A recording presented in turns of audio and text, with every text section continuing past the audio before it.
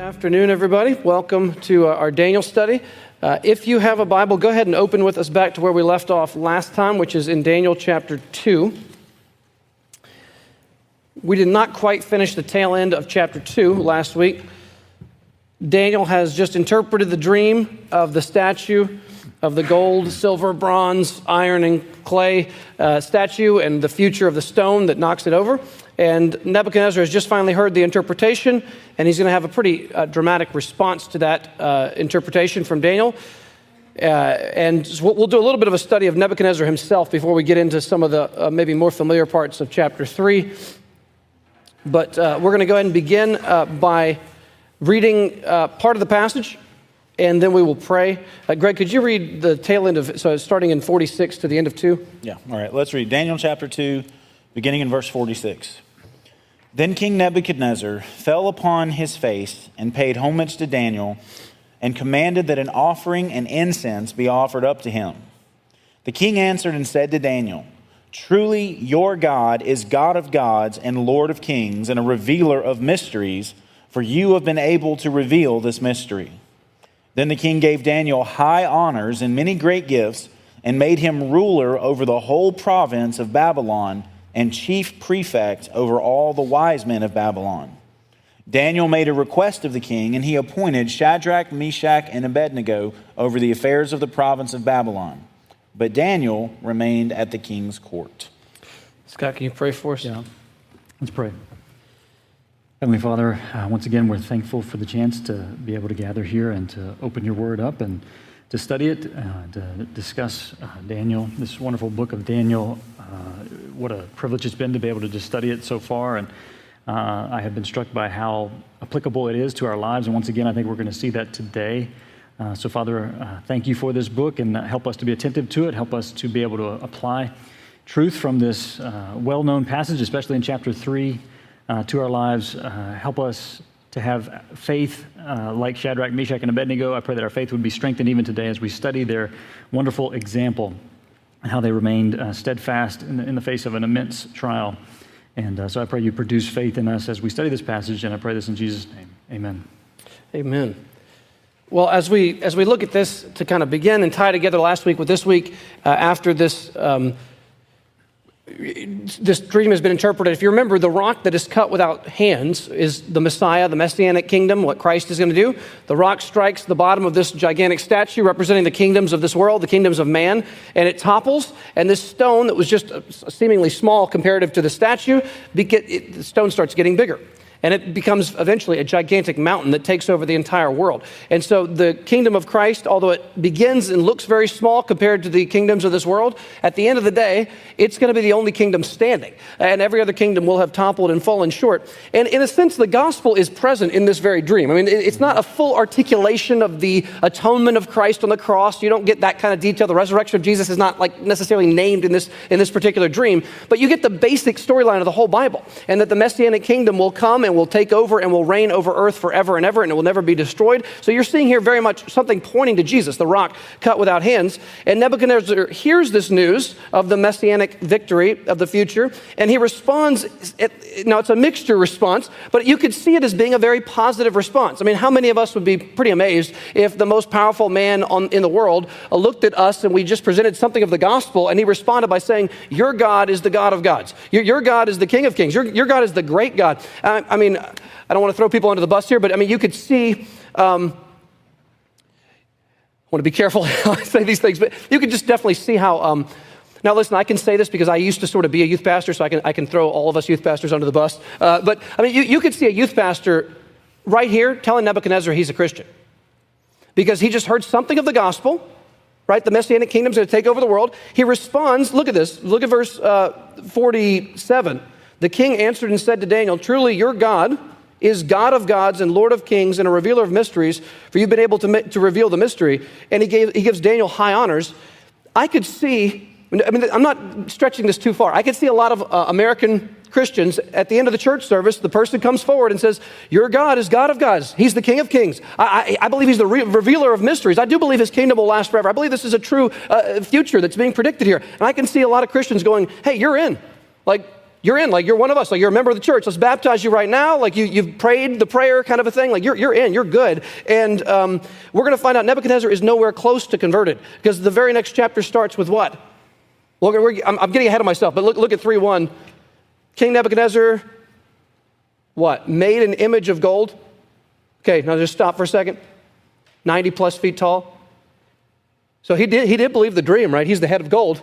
So what does he do? Oh, if I'm a giant statue, I'm at the top on the head. Well, let's make a giant statue of me, a giant 90-foot statue of gold that represents me and my kingdom. Let's make everyone bow down to it. You can see how he's not even close to converted because the idols of his heart are not only not uprooted, he's forcing everyone to conform to his own idol, himself. And so he is not converted, but yet he's powerfully affected by gospel truth, right? Enough to offer homage to Daniel, exalt Daniel, praise Daniel. He says some of the right words on his lips about God, the God of gods, the King of kings, the revealer of the future. He actually believes what the dream is saying is true. That's why he makes the idol, which is, a weird way to go with that dream, but he at least believes something of that is true, and yet he's not converted. And so I just starting out, I know this is an intense note to start on in Sunday school for today, but there is an incredible tendency in American Christianity.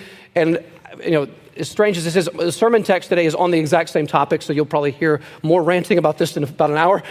But I do think that we have made something called easy believism, which is prevalent in, let's be honest, Southern Baptist churches may be the worst at this of most of the denominations. I don't know, maybe there's another one that's worse, but we are bad in terms of how we handle this in the SBC. But I think some of this is being corrected, some in the last few decades. There's been a lot of good movement. But you look back at the last century, and man, you've got people who show no evidence of a change of life, but they've said a few words and they've affirmed a few truths about God, and they get the full endorsement, the full stamp of approval of being Christians, even though the idols have not been uprooted in the heart. So thoughts on this? Yeah, I'll just piggyback on that. I think it was Matthew Henry said, strong convictions often come short of sound conversions. Vody said that Nebuchadnezzar is awed and humbled but not saved. But just a story on that I heard Mark Dever tell. Mark Dever was a gifted evangelist.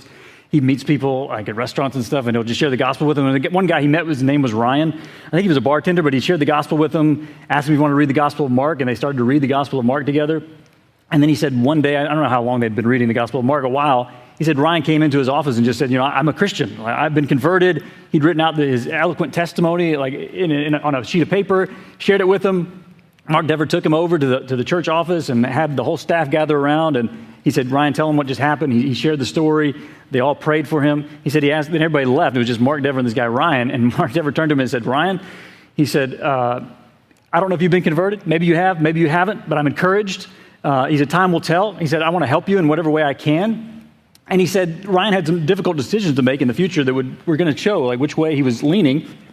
He said Ryan seemed to choose decisions that seemed to line up that he was a Christian, but Dever just said, we don't want to give people false assurance. He said, it's the Holy Spirit's job to give assurance, to bear witness with their spirit that they're children of God, and yet we're so prone to do exactly what you're saying, Mark. Like, as soon as someone prays this prayer, like, you're saved forever, and that's just a terrible thing to do. We ought to be very careful to give someone assurance. It's not really our job, it's the Spirit's job. So, here's an example where I think people would have given Nebuchadnezzar assurance, and he's not converted. So you're giving someone false assurance, and we got to be careful.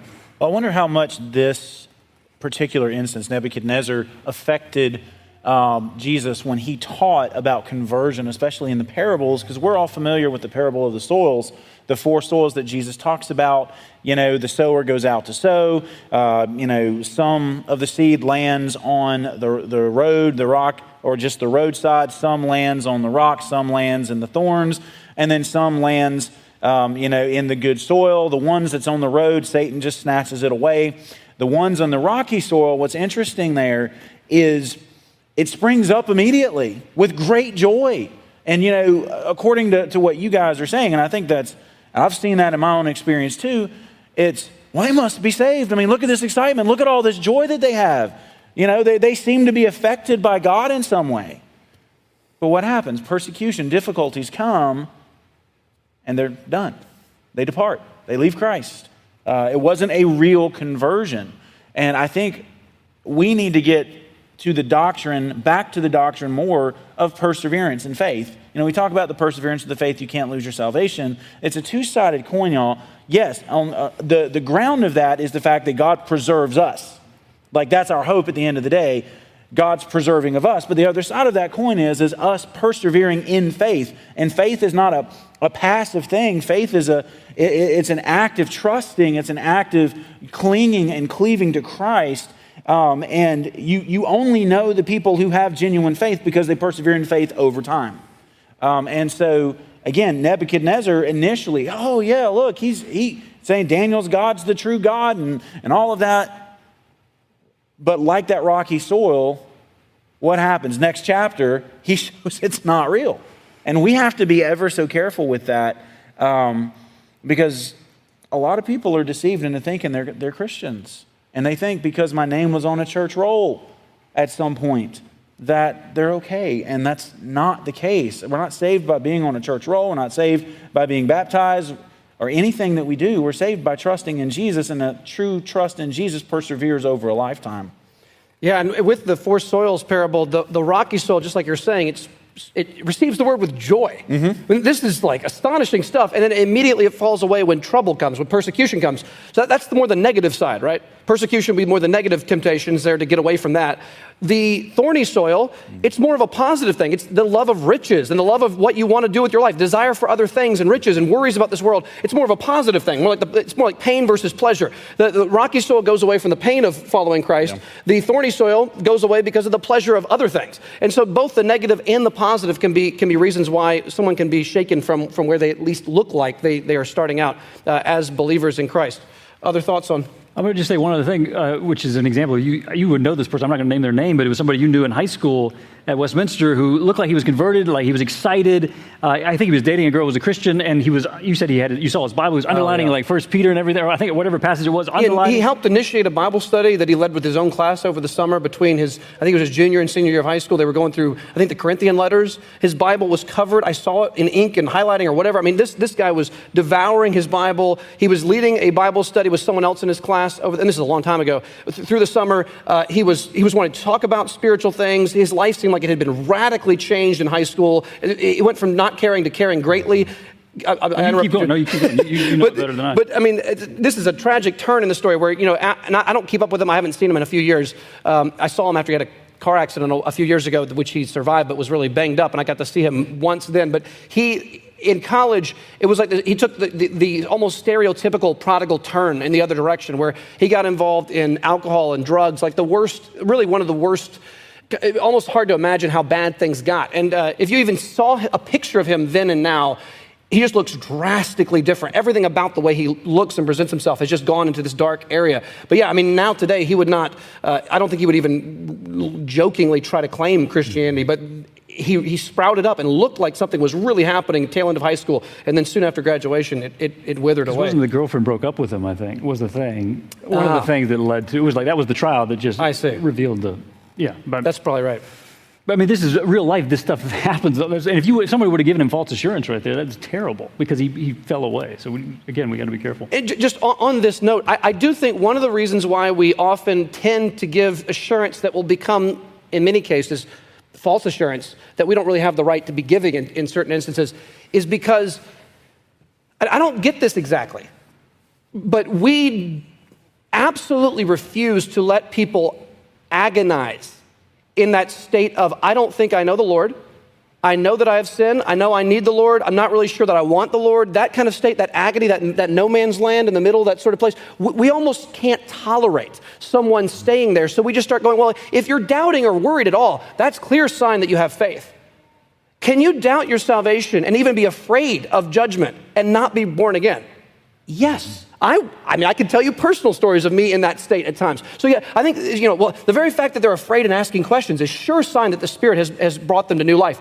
That is not in the Bible. Nowhere in the Bible does it say, demons are afraid of hell. Remember in Mark, the demon-possessed man runs up to Jesus and says, Lord, he addresses him, the Holy One of Israel, Lord. He says, please do not send us to the place of torment before the time. That's a demon praying the prayer, isn't it? Right? Telling Jesus who he is, your Lord, right? You're the true Lord. You're the Son of God. And then he says, please don't send us to hell. So there's a demon praying the prayer. Is the demon saved? No. The demon is asking Jesus under the proper name for him. The demon knows exactly who Jesus is and knows he controls final judgment and says, please don't torment us before the time. Don't send us to hell.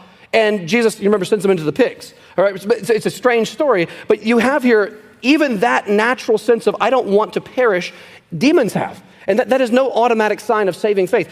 Signs of saving faith, and again, I'll talk about this more in the sermon in a little bit, but signs of saving faith involve a delight in and love for the Lord Jesus, an abiding, lasting, deep love from the heart of our new nature for the Lord Jesus. Can I ask you a question on that? Yeah. In light of that, because I totally agree, by the way. Totally agree with what you said on that.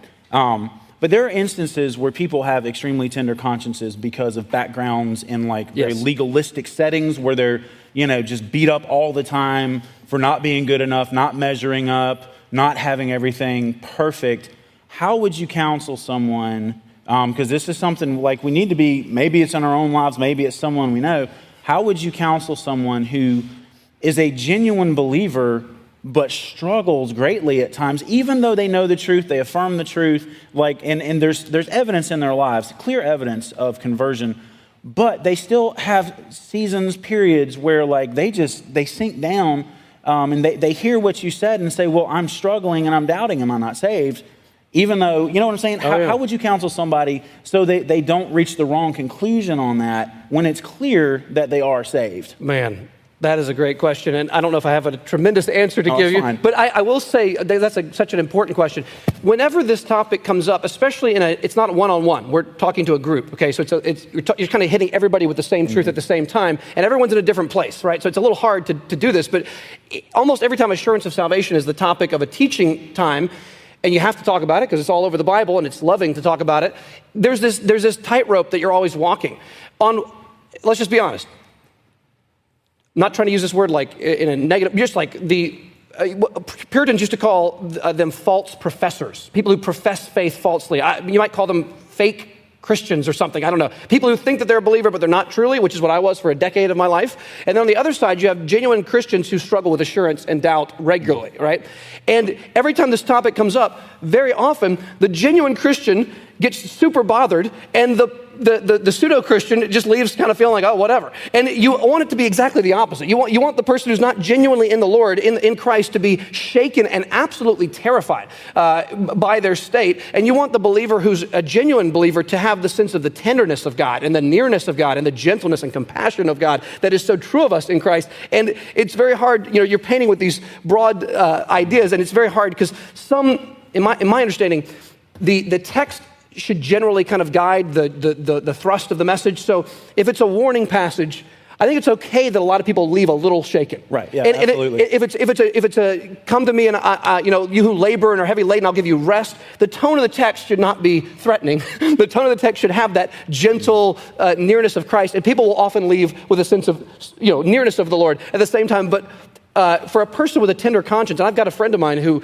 I'm totally persuaded is a believer, and I think he knows he's a believer, but he would say doubt about his salvation is one of his ongoing besetting issues. And so when I talk to him personally, I have to sort of front load a lot of encouraging statements from the Lord and a lot of encouraging promises of verses like 1 John 2, I write these things that you may not sin, but if anyone does sin, a believer, we have an advocate with the Father, Jesus Christ, the righteous, who is the propitiation, not for our sins only, but also for the sins of the whole world. I mean, lavishing those kinds of promises in a situation where you don't have any real reason to think this person doesn't know the Lord, but they have a sensitive conscience. I think directing them to some of those tender passages and asking them to sort of, Lord, give me faith to trust in what you've done and show me what's true of me.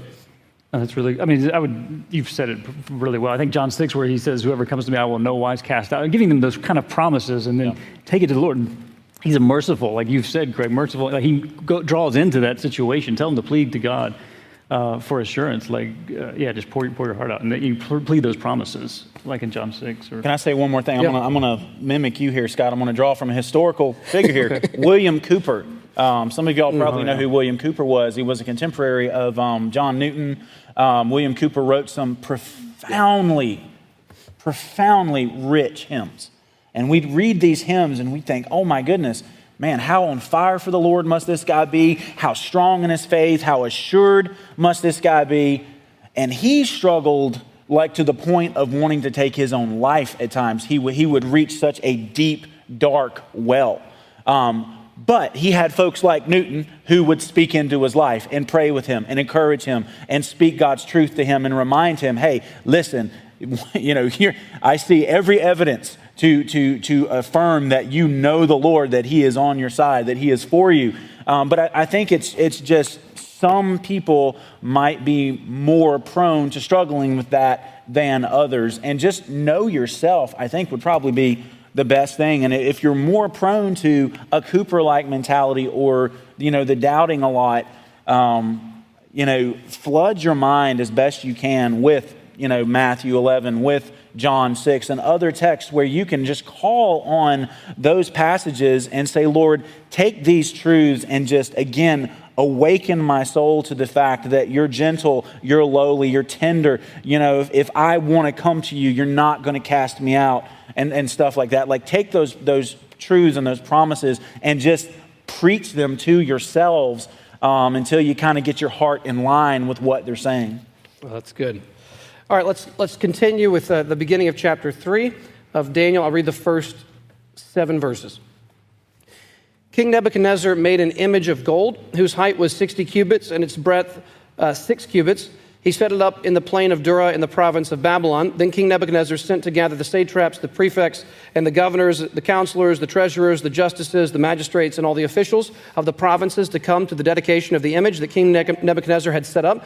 Then the satraps, the prefects, and the governors, the counselors, the treasurers, the justices, the magistrates, and all the officials of the provinces gathered for the dedication of the image that King Nebuchadnezzar had set up, and they stood before the image that Nebuchadnezzar had set up. And the herald proclaimed aloud, "You are commanded, O peoples, nations, and languages, that when you hear the sound of the horn, pipe, lyre, trigon, harp, bagpipe, and every kind of music, you are to fall down and worship the golden image that King Nebuchadnezzar has set up. And whoever does not fall down and worship shall immediately be cast into a burning fiery furnace.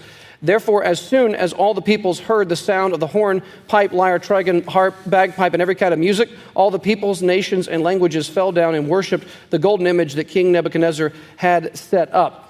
Well, not only do we see that Nebuchadnezzar is not truly a repentant human being because his idol is now made the center of his whole life right now. He sets it up and threatens death for anyone who does not worship the statue, which is almost certainly of himself. That's just my guess. I mean, he's the head of gold of a giant statue, so who's this giant statue of gold? It's probably he himself representing his kingdom, and you're supposed to bow down and submit everything to him. And Nebuchadnezzar here clearly has not uprooted his idol, so that is one thing to look for in assurance of salvation conversations. So going back to your comment there, Greg, the question is not, like Greg said, I talked to a guy who was, I won't go into the story, I used to work with a guy who was not a Christian in another place, and not even close to Christian.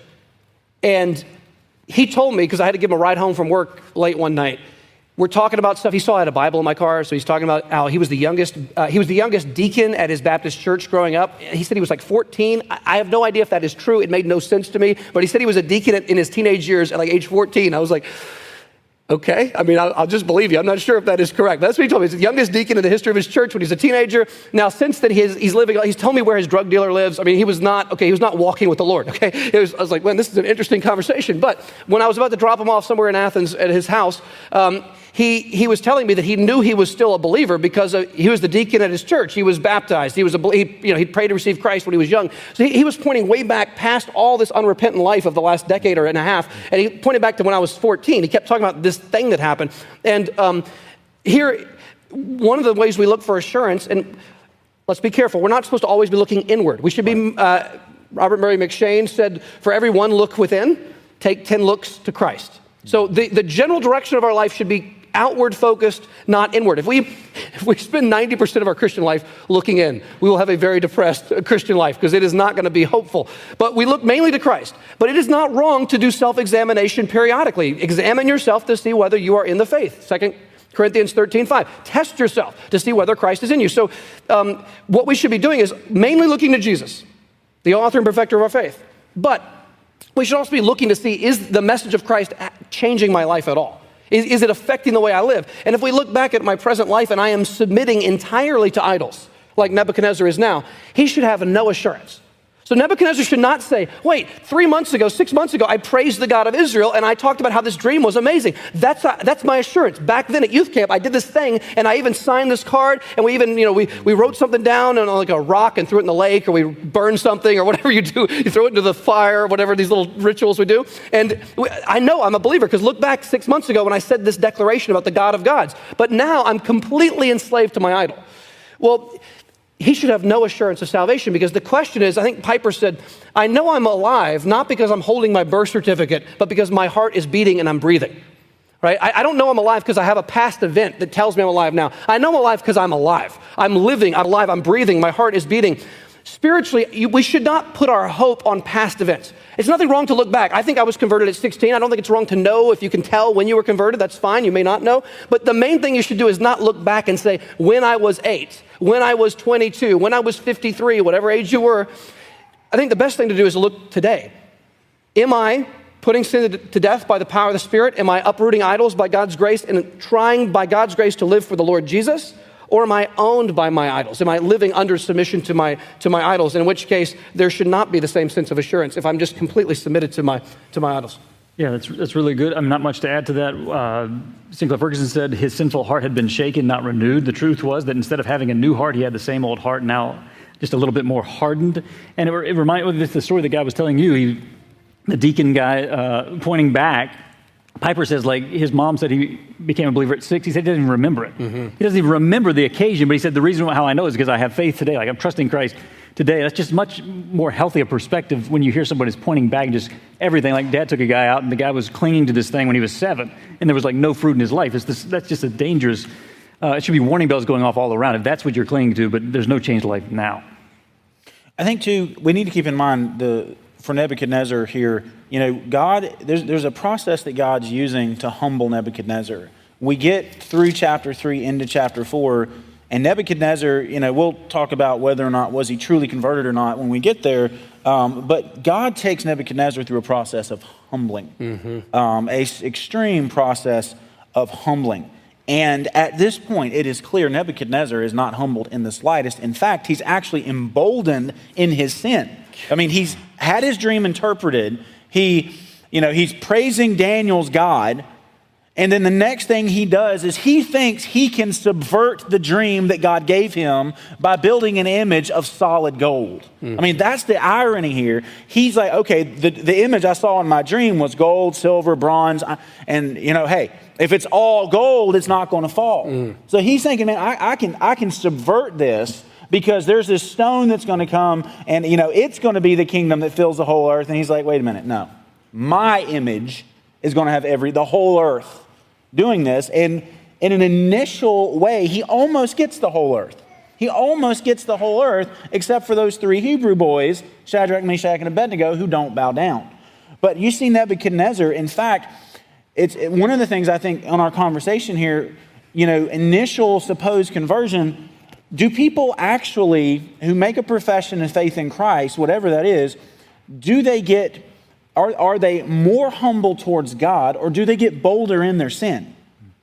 And I've seen that with people. They think, well, I'm a Christian now, so you know what? And all of a sudden, like initially there might seem to be a little bit of humility, but then you give it 6 months, three to 6 months a year, and all of a sudden it's almost like they're bolder in their sin. I mean, that's what Nebuchadnezzar here. I mean, he's daring to make this and say, you've got to worship my image. I mean, that's just crazy. Yeah, and this is a really dramatic and drastic version of what I'm trying to describe here. So I don't know anyone who does it quite like Nebuchadnezzar does it here. But this is an example. Granted, it's the most extreme example I can imagine, 90-foot statue of yourself. But this is an example of actually what you could call twisting Scripture. Mm-hmm. So he starts with something biblically true, that he is the head of gold, right? And he doesn't, where this thing is going is actually to his humiliation. He's going to be crushed by the stone. The stone is Jesus. The kingdom of Christ takes over the world. If he saw where this was going, he would see, my kingdom is going to become nothing one day. I need to trust myself in this stone, the true son of David, the true Messiah. He should have been humbled right here at this message. He should have entrusted himself to the coming Davidic king, and everything would have changed for Nebuchadnezzar. Everything would have changed. But instead, he takes God's divine special revelation through this interpreted dream, which is infallible and inerrant, just like Scripture. It's in Scripture. He takes it, and he takes the starting point, and he brings it to a completely different conclusion. Like you're saying, instead of going to the I'm going to be broken by the Messianic kingdom. I'm going to submit to him. He says, no, I'm going to make it to where I'm the gold statue, make it all about me. And so 2 Peter says we have a danger to take Paul's letters and all the scriptures and twist them to our own destruction. That's a dramatic way. There are much lesser ways to take the Bible and to turn the meaning to where it's actually about exalting me. And again, we can name names very easily. You can think of the pastor names. There are very well-known pastors who, every sermon has 500,000 views on YouTube in 2 days that they put out. And the sermons are oftentimes exalting you, your dreams for your life, your ambitions for your life become what God is all about. Jesus died and rose so that God could fulfill your dreams. Actual quote from one of these megachurch pastors that is extremely popular. Suddenly, self becomes sitting on the throne, and God becomes a servant to you. God becomes a servant to your ego, your dreams, your ambitions, your exaltation. So your ambitions could be idolatrous to the core. And now, those are never rebuked in the sermon. You're never called to repent of them. You're called actually to serve them, and that God's going to help you serve them. And God becomes a useful butler, really, to help you get what you want. He becomes the servant who's going to help you get what you want. And you end up using God rather than worshiping God because you're really worshiping your own dream and your egotistical view of your life. And that kind of preaching works, and I mean works in the pragmatic way. It works. It sells. It is popular because you don't have to be converted to love that sermon. You don't have to be converted to love that message. And Nebuchadnezzar, in a distorted way, takes the head of gold and says, okay, I'm dibs on that. I'm going to go with that. I'm going to make this head of gold. And he twists the meaning of what God was going to say. And it's just foolish to think you can go against God. I mean, it never turns out well for anyone who thinks they can overthrow God's plans. So don't be deceived by that.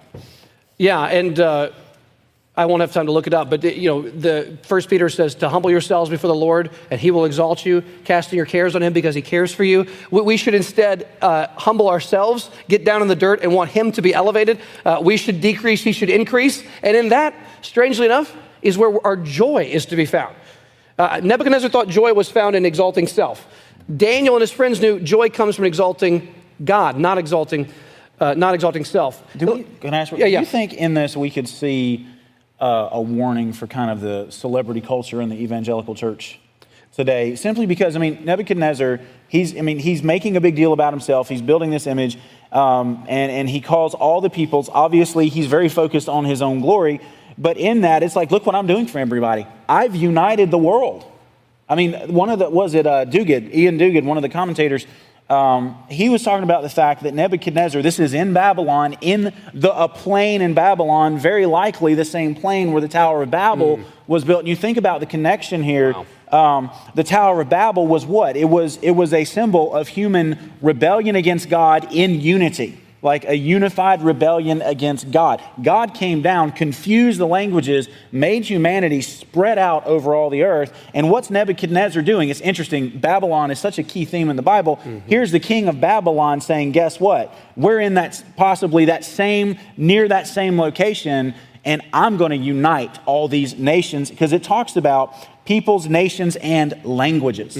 So it's like what God spread out, I'm bringing back together. Almost like I'm going to fix what God broke. Well, just backing that up, in Genesis 11, as the Tower of Babel, we're told in the very beginning that they went to the land of Shinar, where that's where the tower is built. In Babylon. Now, the word Shinar is not used much in the Old Testament, just a handful of times in the whole Old Testament.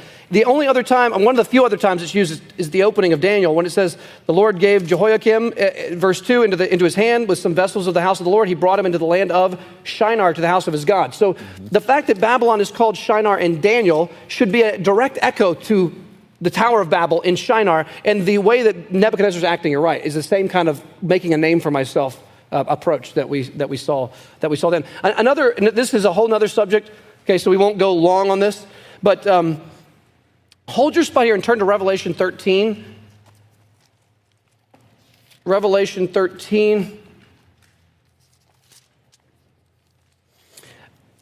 This idea of the governmental pagan powers have authority to kill you or let you live, and you've got to do things their way or you're going to be in big trouble. I don't know if that sounds very different from the world that we're living in or increasingly living in right now, but I don't think that it's totally far-fetched that as we live longer in this world and even in our country that, I can just see, I'm not trying to be a conspiracy theorist here. I have no idea what the future holds in detail, but I can just see, you want to be a nurse at this hospital, you've got to sign this statement about transgenderism, and you've got to agree that this, if a person comes in, they're biologically a male and they say that they're a female, you have to in every way, not just, you got to speak of them as a female, you've got to treat them as a female, I can just see someone where you got to sign that or you're out of a job here. Stuff, you can multiply 100 versions of whatever that might look like, but I think there's coming a day where a real kind of persecution, whatever you want to call that, is coming. And the beast of Revelation 13 is a similar kind of thing. If you just look at a couple of verses here, look at verse 4. And they worshiped the dragon, that's Satan obviously, for he had given his authority to the beast, and they worshiped the beast, saying, who is like the beast and who can fight against it? Do you think people in Babylon could have said the exact same thing about the beast of Babylon and the beast of Nebuchadnezzar? Who can fight against this guy? He's got all the soldiers here. There's a giant fiery furnace that can be heated, I heard, over 1,000 degrees or whatever. It was just intensely hot. They can throw us in there or not. It's totally up to the arbitrary whim of our leader. He's made this absurd law, and you can hear people justifying it, going, I'm going to rationalize my compromise. I don't believe in his golden statue. I don't really believe, but I'm going to at least assume the posture he's asking for. I'll live to fight another day. And they'll say, because who can really fight against this beast? You can't win against Nebuchadnezzar. Nobody can win against this guy. He's going to kill me. And I would, then what would my kids do without their dad? What would my wife do without her husband? How is my family would, no. We're Christians by the tens of thousands, hundreds of thousands in the world are going to start getting really creative ways to sign statements that we cannot in good conscience sign, and they're going to rationalize it and say, we can't win against this. I'll live to fight another day. I'll sign it. When it's actually a bigger compromise than we may think. Keep looking ahead here. Let me just read a few more verses. Verse 5, and the beast was given a mouth, uttering haughty and blasphemous words, sounds like Nebuchadnezzar, and it was allowed to exercise authority for 42 months. It opens its mouth to utter blasphemies against God, blaspheming his name and his dwelling, that is, those who dwell in heaven. Also, it was allowed to make war on the saints and to conquer them. And authority was given it over every tribe and people and language and nation, really sounds like Nebuchadnezzar, and all who dwell on earth will worship it. Everyone whose name has not been written before the foundation of the world in the book of life of the Lamb who was slain. If anyone has an ear, let him hear. If anyone is to be taken captive, to captivity he goes. If anyone is to be slain with the sword he must be slain. Here is a call for the endurance and faith of the saints. Do y'all see how easy it will be to rationalize compromise? And the scripture here says, anyone who compromises gives their soul away on this kind of stuff. Now, let me just pause. Peter denied Jesus as a real believer, but then immediately repented. So Christians may momentarily stumble, but we're not going to permanently sell our soul away. It's not possible because everyone, verse 8, look at it one more time. Look at verse 8. All who dwell on the earth will worship it. Everyone whose name has not been written before the foundation of the world in the book of life of the Lamb who is slain. God's elect, those who've been written by God's hand in the book of life before the foundation of the world. That's the same as those chosen in Christ before the foundation of the world. They will show that they are truly God's people. How? Because come life or death, God's true people will show themselves to be God's true people by not ultimately selling God for temporary benefits in this world. They will not do it. Because God's Spirit is within them, He will hold on to them. This is a call for the endurance and faith of the saints. And those who are true saints will prove themselves saints by not ultimately giving way to the pressure that comes from outside, whatever that pressure may look like and whatever that might be. Thoughts on that? A lot of thoughts. In the early church, there was a big controversy over this. When persecution was at its height, and then there was a big reprieve from persecution, there was a debate over what do we do with people who profess faith in Jesus, but they, under the threat of persecution, they went along with the government. They recanted a little bit, but now that persecution is over, they want to come back to the church. They're saying they were wrong. They want forgiveness, and there was a big debate in the church over what do we do with people who we don't know, temporarily, permanently had said yes to Caesar and no to Jesus, but now saying they realize that was wrong and they shouldn't have done that. There was a huge debate in the church, and I think in light of what happened with the Apostle Peter, the church, I think, needs to be willing to extend grace to people. Simply because it's easy to sit in judgment over folks who've been through difficult situations. It doesn't excuse any denial, like not in the slightest. There needs to be, I think, genuine evidence of repentance, genuine evidence of, man, I can't deny Jesus. Like, I shouldn't have done that. Like, that was sinful. But if Peter can be restored, the man who'd walked with Jesus for 3.5, however many years, and I mean, he was broken over it. Jesus himself restored him. The church should be ready to restore people who may have temporarily wavered under the pressure. But saying that, like with any case of repentance, there needs to be genuine evidence of repentance, that they're not just saying that to get heat off their back for what they did. There needs to be a genuine evidence of repentance. But it's something we have to wrestle with, because if persecution heats up in our lives, some of us, I'll pray all of us by God's grace here, will be faithful unto whatever end. But if whatever happens and somebody we know, even someone in our midst, for a temporary moment, they wavered and they come back and they're like, listen, I want back in. I was wrong. It was sin. We need to be willing to not. Some people said, once you've denied Christ like that, you can never come back in. Others said, let's give them a second chance. I lean towards giving a second chance just because of Peter. Yeah, no, I agree. If someone is showing real repentance, they should be welcomed back with open arms. I think it's in Mark's gospel.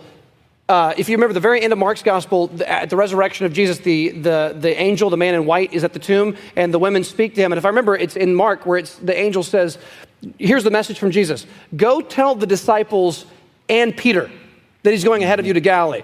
Now, the words "and Peter" should almost just bring tears to our eyes, because he doesn't just say, go tell the disciples, I'll meet you in Galilee, which would have been sufficient. That's all you have to say. Why in the world, we know Peter's a disciple. Why say, go tell the disciples and Peter? Because this is 3 days after his horrific triple denial outside of Caiaphas' house, while we're told Jesus turns and looks at Peter at the moment of his third denial when the rooster crows, and Peter runs out and weeps bitterly. But Jesus has such tenderness towards repentant failures like all of us, that Peter, one of his greatest moments of failure, 3 days later, Jesus says to the angel, go say to the disciples and Peter. Add the words and Peter so that Peter knows, I have not forsaken Peter. Peter is a repentant sinner. He is welcomed back with open arms. I think that's the way a believer should always be towards those who have failed. No, it's the Luke's gospel where it's when the women come back and report that the tomb is empty. Who takes off? It's Peter and John take off. Why does Peter take off? Because he's thinking, maybe there's hope for me. Maybe there is forgiveness. Maybe this story is true. Maybe the gospel is true. And that's why he's racing there to see what's going on. It's so moving. And to think of Peter, it just makes it that much more powerful. Even in John 21, too, where he jumps into the water. But explain the contrast, or explain that about Jesus, him jumping into the water, because you've talked about that before. Yeah, well, I think it's Luke's gospel where Jesus is teaching and they've been fishing all night, and then Jesus says, "Why don't you cast your nets on the other side of the boat?" And he's a little bit frustrated with it. Like Sproul just said, Jesus, you're the great theologian, but we're the expert fishermen. But let's humor him, fellas. Throw it on the other side of the road. We've thrown it everywhere. They throw it on the other side. Every fish in the Sea of Galilee jump in there, and the nets are breaking. They pull it in, and he says, "Depart from me, for I'm a sinful man." It's like he's in the presence of the Son of God, and he just wants him to leave because his sin it's the Isaiah 6 moment for Peter. But then in John 21, it's more like he needs this forgiveness. He knows who Jesus is. And when they throw they don't know it's Jesus. He says, like, cast your nets on the other side. They throw it in. John's the one who picks it up. He said, it's the Lord. He said, it is the Lord. He knows instantly. And Peter, as soon as he hears that, he's in the water. He's swimming as fast as he can because, I got to get to Jesus. There's forgiveness there. He's denied him. And it's just so moving to picture Jesus. I mean, Peter's this big, strong guy, I think. He just swims as fast as he can to get to Jesus on the shore because there's forgiveness there with Christ. So, yeah, it's just even using that in your head when you read those passages, it is just so moving. I mean, that's all of us in one sense. We've all dishonored the Lord, and we want to race back to him. And Peter's that example of racing back. And I know we're getting a little far afield on this particular point, but we're almost out of time. This is why, And I know we're in church right now, so this is easy to say. But this is why all of us, every single one of us, needs the local church, because we have to have a counterculture within the increasingly paganized culture that we live in. We have to have a different way of doing family than the world has, a different way of raising children than the world has. We have to have different entertainment standards than the world has. We have a different way of doing everything from how the world has. Or the way we handle money should look differently from the culture around us. The way we handle television and entertainment should simply be different than the way the world around us. It doesn't mean we don't use electricity and we're not talking about some extremism of that sense, but we use it with godliness and with holiness in the way that we do these things. And to have a culture of people reaffirming God's truth around me helps me, because every week my heart wants to stray, right? My heart wants to believe lies and start moving incrementally away from God's standard. And so I need my wife in front of me, most importantly, to see her, but then to have you guys around me who, when I hear you speak truth back into my life, it knocks sense back into me. So we're this like mutually helping society where each of us is encouraging every other one. So when we get off a little bit, we're called back to God's truth. And I think without that community, there's no way we have hope to survive whatever trials and temptations may come. You know, whether the world gets worse, humanly speaking, or in some unimaginable way gets better, whatever happens, there will still be temptations everywhere we turn to compromise. And so we need each other to hold each other fast and to help us persevere and to make it to the end of the race with joy. I mean, these three guys had each other. Yeah. I mean, that's significant in light of what you're saying. I mean, Daniel goes through it alone, but not without having seen what they went through, you know, what he does. But these three guys had each other. And yeah, we desperately need one another to persevere. No, that's good. Scott, can you close us? Yeah, let's pray. Heavenly Father, once again, we're thankful to gather here and to open this book. And Father, I just pray that you would help us to have wisdom when we're dealing with people who may be struggling with assurance of salvation. Give us grace in those situations. Give us wisdom. Help us to remember, really, it's not our job to give someone assurance. It's the Spirit's job to bear witness with someone. So guard us from giving false assurance to someone. But if we are standing in front of someone who's a genuine believer, help us to be tender and gracious and point them to the Savior. And if there's anyone in here who is struggling, I pray that they would plead the promises, as Greg said, that the promises of Jesus, who said, "Come to me, all you who are weary and heavy laden, and I will give you rest." Or Jesus said in John 6, "Whoever comes to me, I will no wise cast out."